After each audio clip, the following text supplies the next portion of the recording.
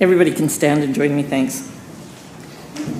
Okay, now Jesus' mother and brothers came to see him, but they were not able to get near him because of the crowd. Someone told him, "Your mother and brothers are standing outside wanting to see you." He replied, "My mother and brothers are those who hear God's word and puts it into practice." One day, Jesus said to his disciples, "Let's go over to the other side of the lake." So they got into a boat and set out. As they sailed, he fell asleep. A squall came down on the lake so that the boat was being swamped and they were in great danger. The disciples went and woke him, saying, "Master, Master, we're going to drown." He got up and rebuked the wind and the raging waters. The storm subsided and all was calm. "Where is your faith?" he asked his disciples. In fear and amazement, they asked one another, "Who is this? He commands even the winds and the water, and they obey him." This is the word of the Lord. Thanks be to God.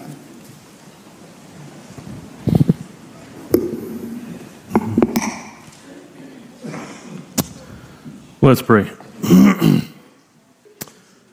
Lord, thank you that you are the Lord of the wind and the waves, that you calm the raging seas.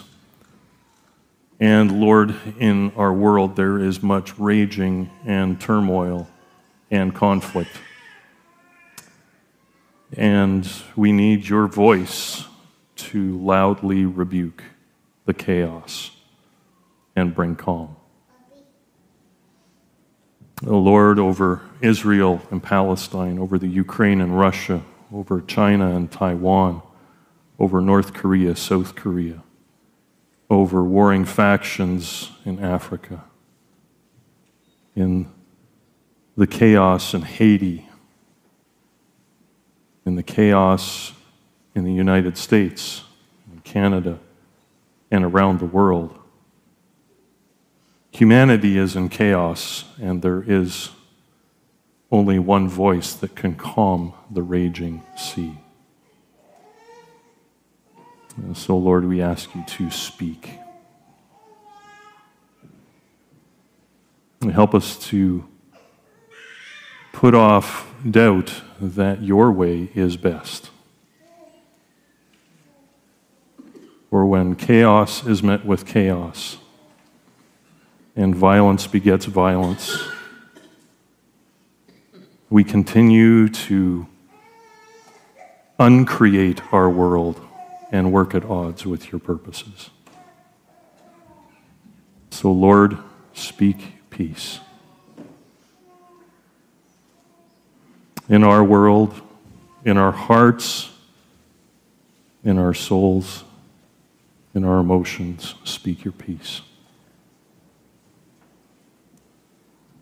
Lord, thank you that we can have a living, active, vibrant relationship with you. You are not the God who just put the world together, set up the rules, and then stands back and watches. You are the God who comes into our world and speaks and acts and does.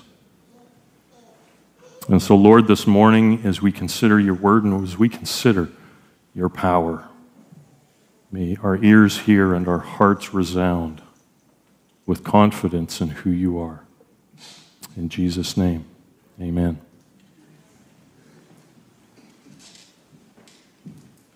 There's 3 up here. Okay. It's like...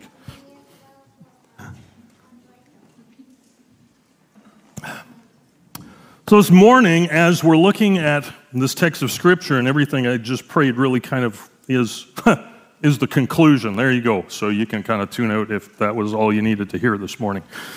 But I want us to think about addressing doubts, because this whole Gospel of Luke is about addressing doubt, right? Right at the beginning of Luke's Gospel, he says, "Theophilus, I'm writing these words to you, and I've done my homework and I've done the research so that you'd know for certain the things that you've been taught about Jesus Christ. That you would just know that this is the truth about who Jesus is. And along the way, there's all sorts of doubts about who Jesus is, right? Like even here, the disciples are going, who is this? Who are we really with? Because they're in a moment of shock. Jesus has just done something that just blew their minds, right? I mean, just imagine this scene. Just imagine this. You're in a boat. You're a professional fisherman. You're a professional sailor. Where's Barry? Barry's back there. Works on tugboats. Imagine just this is your life. This is what you do. And you're trying to get across this lake, and a squall comes up, and it's a violent storm, and the boat is being swamped, and you're doing everything you know how to do to survive this moment. And the funny part is Jesus is sleeping because the storm doesn't bother him so much. Imagine that. Like, think about the chaos in our world. I don't think God's like up there going, geez, they're doing it again. I can't believe it. But he's not sleeping. God doesn't sleep, nor does he slumber. His care for us is never ending. And Jesus tells us in John's gospel, my Father is at work to this very day, and so am I. But here is Jesus sleeping, kind of reminiscent of Jonah. We read that too in the middle of a storm. He's sleeping. Different reason. He's running from God. Jesus is sleeping because he is God. And the storm doesn't bother him. And then they wake him up.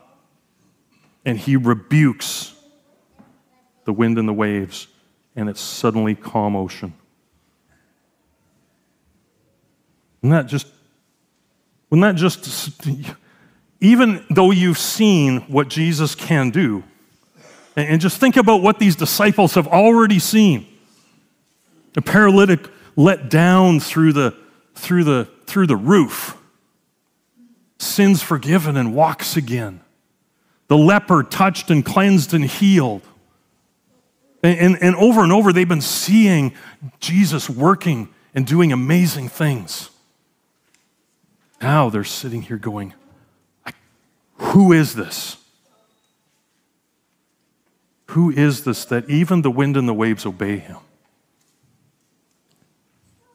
And we can get into all sorts of, you go back into the Old Testament and you've got the Spirit of God hovering over, in the first few verses, hovering over the watery emptiness and chaos, and then speaking order and life out of this watery, empty chaos.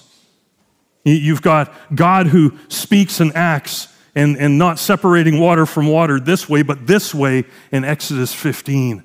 And dry ground appears, and the people walk through in safety. And you've got over and over in the Psalms this continual poetic cry that God speaks over the storm. The voice of God thunders. The voice of God breaks the cedars. The voice of God stills the storms.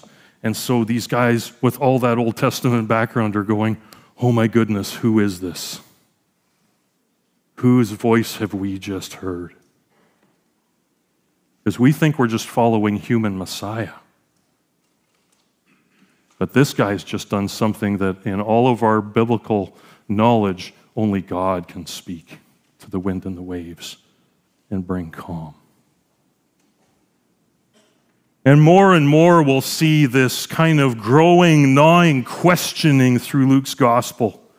As Luke is painting this picture of Jesus is not just a political hero, a military hero that will save us from our enemies. He is something much, much more.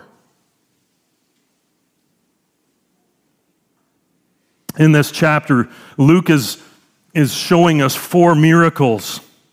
The calming of the storm. And over the next few weeks, we'll look at the demoniac who Jesus frees. And people respond with fear, go away from us. And then the woman who was bleeding for 12 years, and then the death of a 12-year-old daughter in the last 2, kind of in a combined story. But Luke here has told these stories together to show us the power and the identity of Jesus, even though it is blowing the disciples' minds, and it should cause us to go, wow, what is going on here? And Luke is addressing doubts, and I think in our day and age too, we need to address doubts as to the presence and the power and the activity of God in our world and in our lives, because a lot of people doubt that that's even possible or real anymore, right?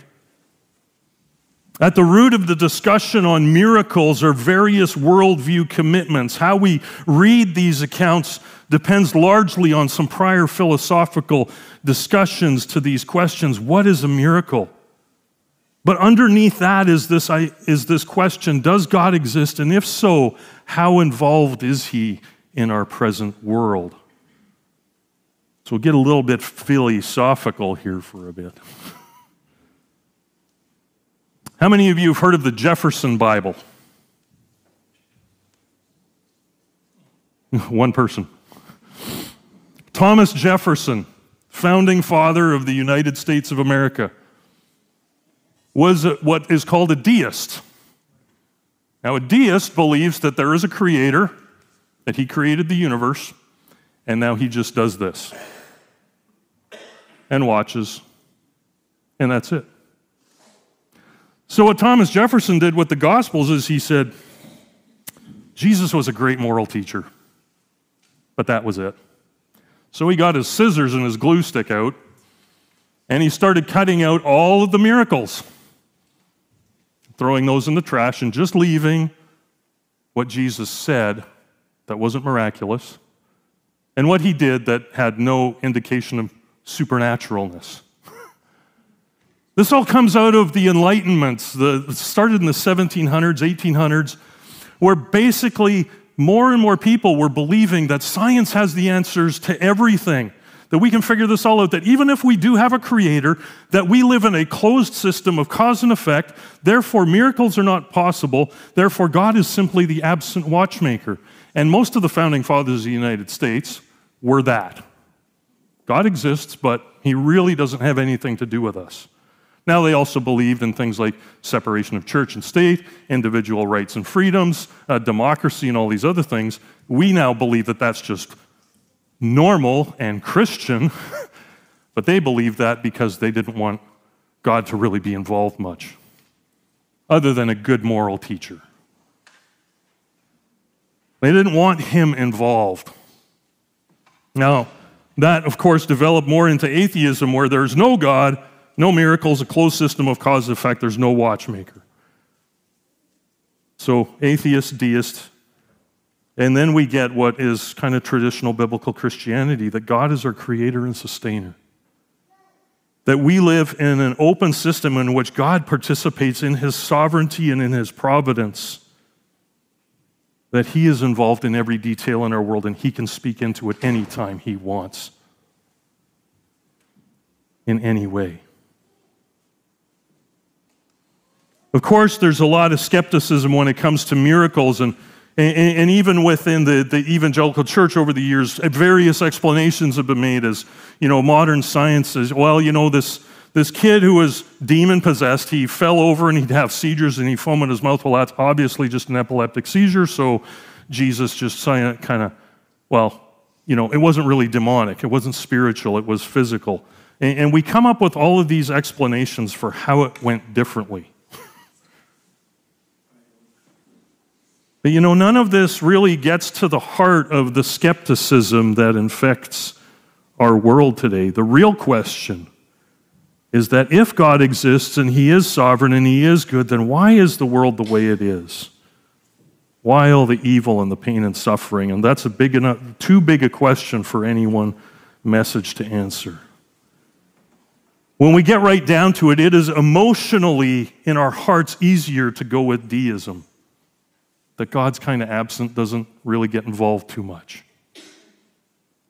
Because there's a lot less tension and a lot less disappointment when we go that direction. So, miracles. What's going on in this story and the next stories in the life of Jesus, who from the get-go is a story of God's active involvement in our world? Let's address the question of miracles a bit.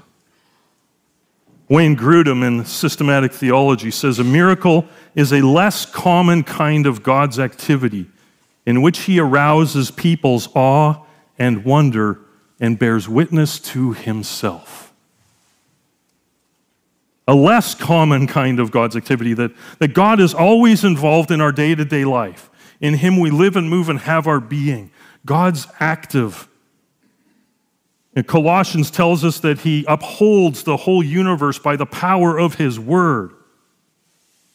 He's always active, but the miracle is a less common activity.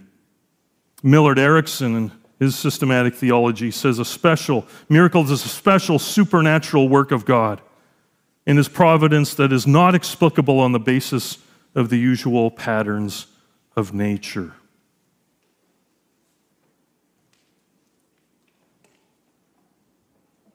Not many of us could get up in a tossing, turning, stormy boat and say, "Peace, be still," and it work. But Jesus is pointing to himself. This is a question of the identity of Jesus. But we live in a world now, and we live in a time that where miracles and the supernatural is held very skeptically. Well, there may be supernatural powers out there, and we try to, different religions, how do we manipulate them? How do we get them to work in our favor? Unfortunately, that affects the church too. How do we just pray the right prayer, do the right things so that God comes through with us in the way that we want? That's kind of real paganism, and it affects us too, and we got to watch out for that because God is sovereign.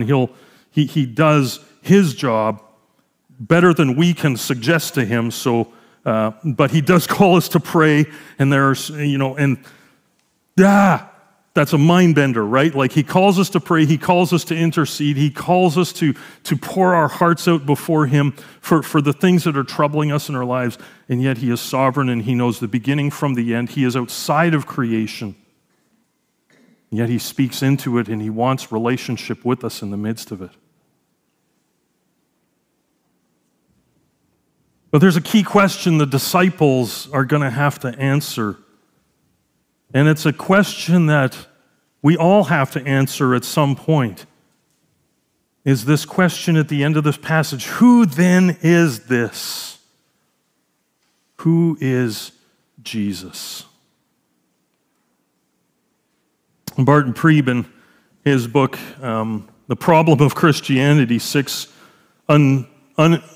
enduring questions about the Christian faith, has a section on miracles and the science versus faith, and he says, really in our culture, we live in a culture where there are four key biases. A bias against the supernatural, a bias towards scientism, which is actually different than science, scientism, a bias against ancient peoples, and ultimately a bias against God. And so those four things really kind of in a nutshell, bias against the supernatural. We live in a culture now where we don't really pay much attention, or we don't believe that there is a spiritual world that affects our daily lives. There's a bias against that because there's a bias towards scientism.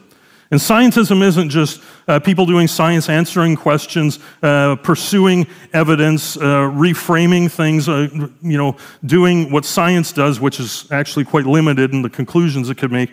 But scientism is the belief that science can and will answer every question we could ever put to it, and that basically it's a new religion. Scientism says that science will even answer our purpose in life.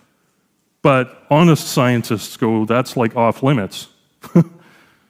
You can't scientifically come down to what is love. Right? I mean, sure, scientists can go, well, there's this brain chemical that happens and it goes this way and it creates these pathways and da-da-da-da-da. And they can do all this brain chemistry stuff about relationship and love and how, even physical intimacy wires your brain for monogamy and stuff like that, and we can get into that in another session.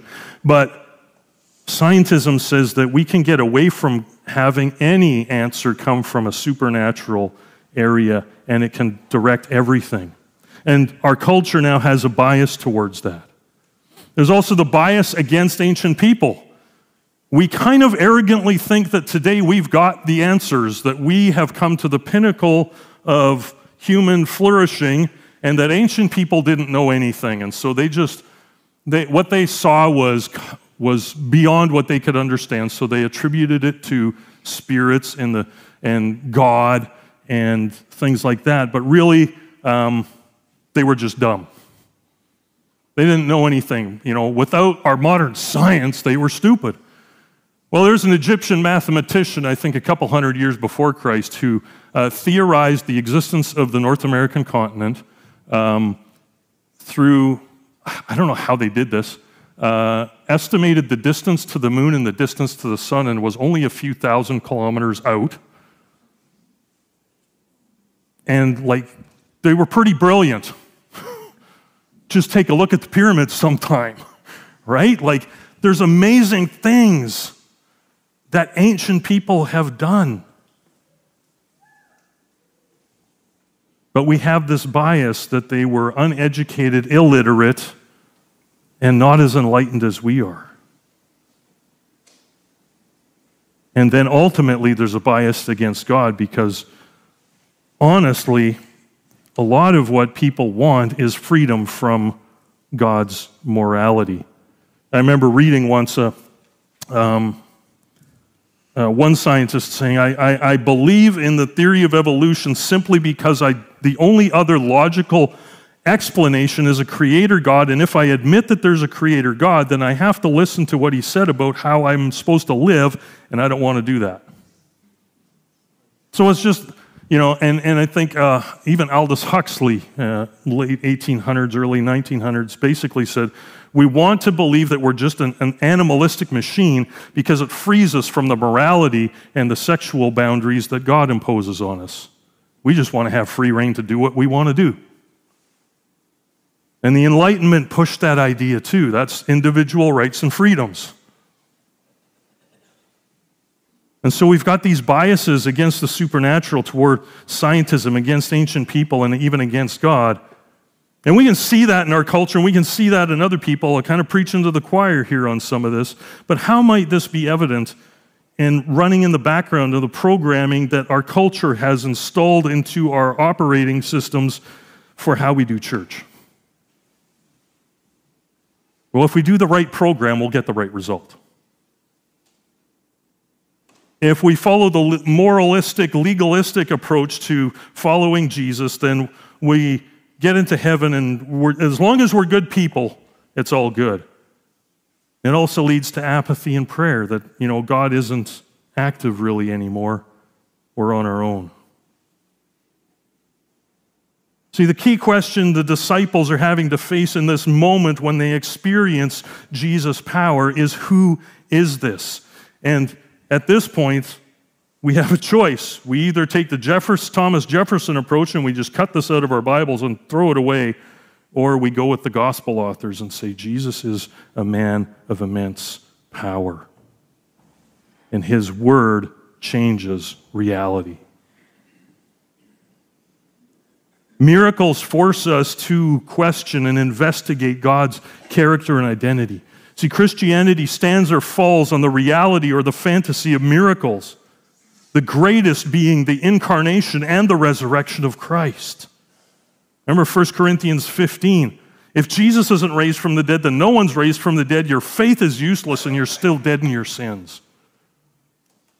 Without the resurrection, without the person of Jesus Christ, God among us, we are doomed.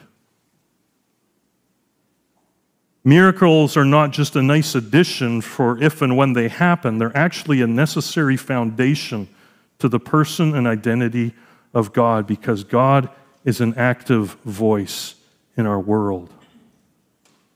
And when we come to that realization, we are confronted then with our relationship with this God who speaks and acts.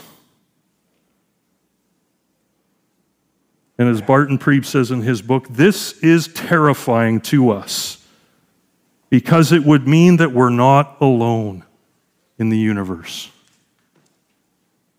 Moreover, if we're not alone, and if God himself has invaded our space, then we must reevaluate everything in the light of who this God is and anything this God might require of us. And that is unnerving to us. Right? If God really acts and speaks and is mighty in power, that he is omnipotent and that he never changes, and we have to come to terms with this God wants to speak to us through his word and through his spirit and through his people and in prayer, and he wants to act. And he will act in our world.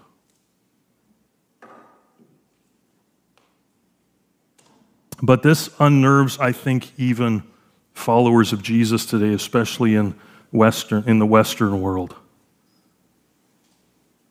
I want to think about a couple personal and even corporate applications of what happens when we deny or downplay the miraculous power of God for his people. And then the inverse. First, if we downplay or deny the miraculous, we increase the pressure on ourselves to perform for God, to experience growth and impact and effectiveness as a church becomes completely our responsibility. And that leads us either to pride and arrogance when it works, or shaming and blaming when it doesn't.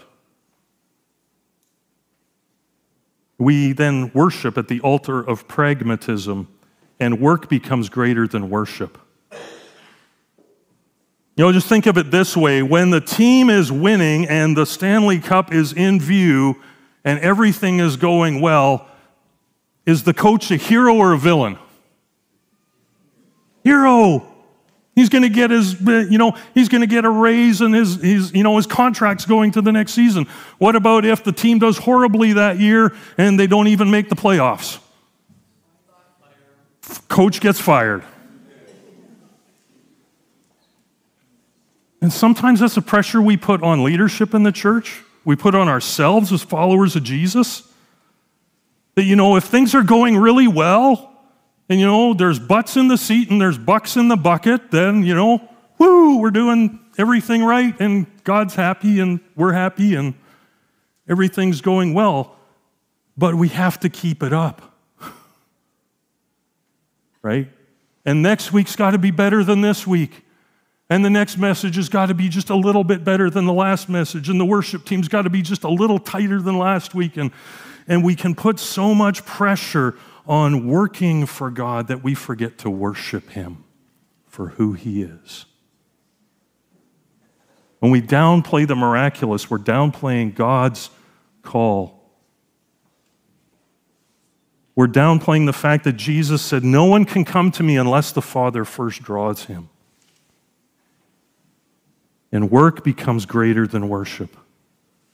Second thing is that we can settle for a mundane, non-transformative walk with Jesus where we can rest in the status quo and anticipate no change in my life. Because God's distant, he's not involved. Life just is what it is. And we live out of duty rather than delight. We start living out of duty rather than delight. And then, thirdly, spiritual formation becomes about securing a good life now rather than a vibrant, dynamic relationship with God. And uniformity becomes greater than unity in the church. We're moralistic and therapeutic, where if we just do the right things in the right order, we'll get the right outcome. We look for assured, predictable outcomes to make sure that mystery and surprise and the unexpected don't happen. And we want uniform behavior from everyone. And the focus becomes on behavior modification through education, rather than the transforming work of the Holy Spirit in our hearts and lives. When we downplay the miraculous, that's where it can lead us as followers of Jesus. But when we're open to God, acting today, then the opposites become possibilities.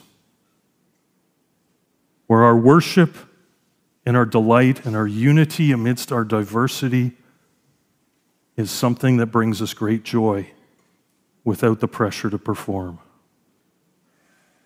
And we work and serve expecting God to move in our hearts and in the hearts of those around us. So we work and we serve in the context of knowing and experiencing the ever-present love and power of God. Ephesians chapter 3, the benediction, right? I just pray that you'll know the height, the length, the depth, the breadth, the unknowableness of God's love, and that God may dwell in your hearts through faith so that we would all come to unity and experience the fullness of God.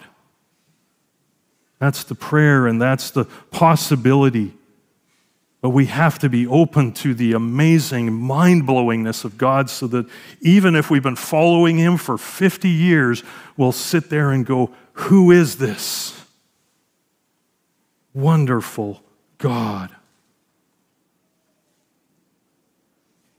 And when we're open to his action today, we expect transformation in our lives and change and growth, and we embrace those because God is with us and he'll never leave us or forsake us, and he is working all things for the good of those who are called according to his purpose. And there's nothing in this world, neither height nor depth, nor angels, nor demons, nor powers above, nor powers below. Nothing can separate us from the love that is in Christ Jesus our Lord.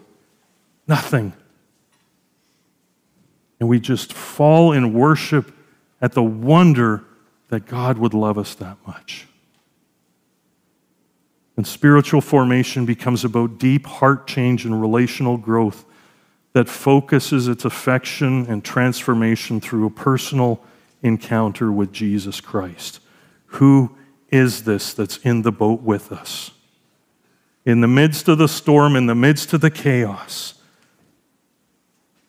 that even the winds and the waves obey him.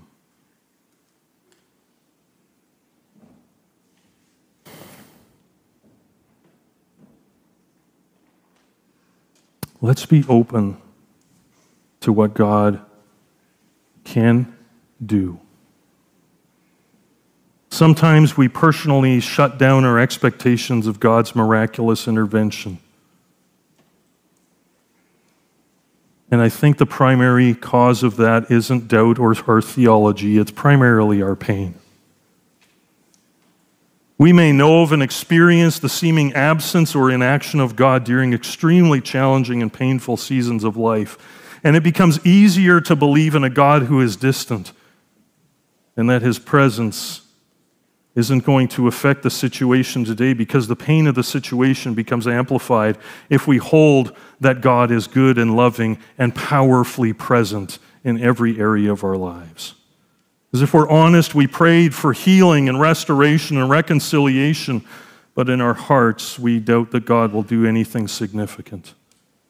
We don't want to get our hopes up. We've been hurt before, and the pain is real, and we have vowed to never feel the depth of that pain again. And so we abandon hope, and we lose faith in God's present power to act, and if we're brutally honest, in his care for us. So we tack on to the end of our prayers, if it be your will, to sound spiritual and resolved, not to presume, but what's really going on in our hearts. You know, the good news in all of this is that Jesus meets us in our doubts and our disbelief and our discouragement. Whether it's in the midst of the storm or on the road to Emmaus or even after 40 days of the resurrected Christ being with his people, standing on the mount before he ascends into heaven, the disciples are gathering around and some worship and some doubt.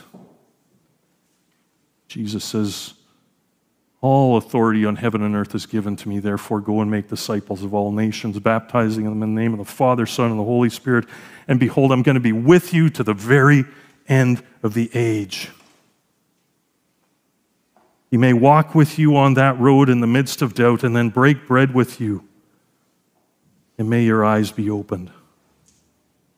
You know, the encouraging thing to me in this is that I see in the life of the disciples throughout the Gospels that proximity and experience with Jesus doesn't remove our questions and doubts. And isn't that encouraging? Because when we face deep disappointments in life, Jesus is still there, and he's still willing to show us his scarred hands and wounded side. You know, I wonder if we characterize Thomas wrongly. In our culture, you just say doubting Thomas, and everybody knows what you're talking about, right? He's like one of the most famous apostles, and yet we got one scene with him. One scene. But doubting Thomas, I mean, here's a man who followed Jesus from the baptism to the cross, saw and heard and participated in the transformative ministry of Jesus. Was he just a rational skeptic, or was he a man with a wounded hope and dream, and he was wrestling with his disappointment with God as to how things worked out? It seems from his ready response that he was desperately wanted to believe that Jesus was alive, but he just couldn't bear the painful thought of it not being true. It was easier to say, unless I touch his hands and feet, I just can't believe it. It hurts too much if he's still dead.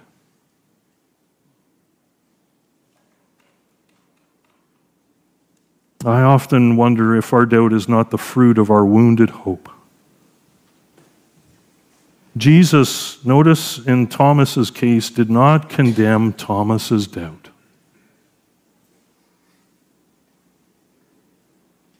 Thomas, I'm right here. Get close enough to touch me. Get close enough to touch me. Meet with me and believe. This whole section deals with the miraculous. It's a whole section that, if you picked up Thomas Jefferson's Bible, would have ended at verse 21. And there would be nothing more until chapter 9. Don't let the miraculous wonder of the power of God scare you away. Keep reading it. Keep meditating on it. Because God is powerful to save. He calms the storm. He releases the demons. He heals an unclean and bleeding woman.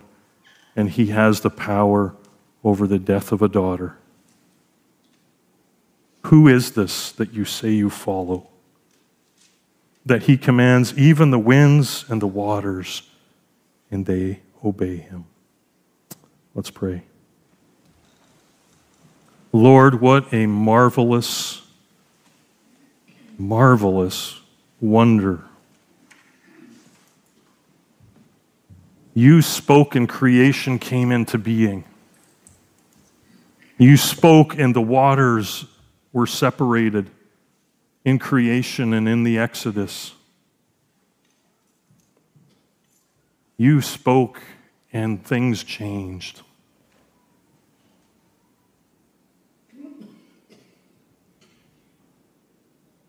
You speak and our lives change.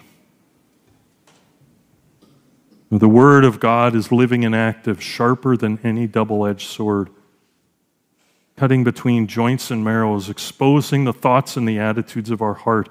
And therefore, let us come boldly to the throne of grace and receive help in our time of need. For we have a high priest who knows exactly what we're going through. Oh, Lord, may we just stand in awe and wonder of your amazingness, of your sovereign, unending power. You do not change as shifting shadows. Anything is possible for you. So, Lord, open our hearts to the God of the possible and the God of the impossible. Because, Lord, we need your power.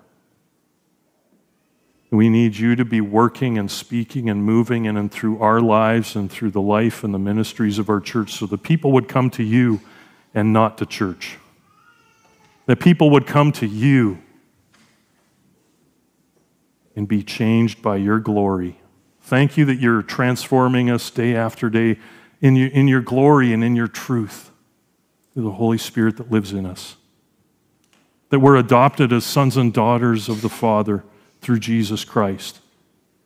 And daily you're changing us into the image of your Son. And so, Lord, every one of us is a living, walking miracle as we trust in you and are changed by your glory. Oh, Lord, may we not downplay the reality of your miraculous power. In Jesus' name we pray. Amen.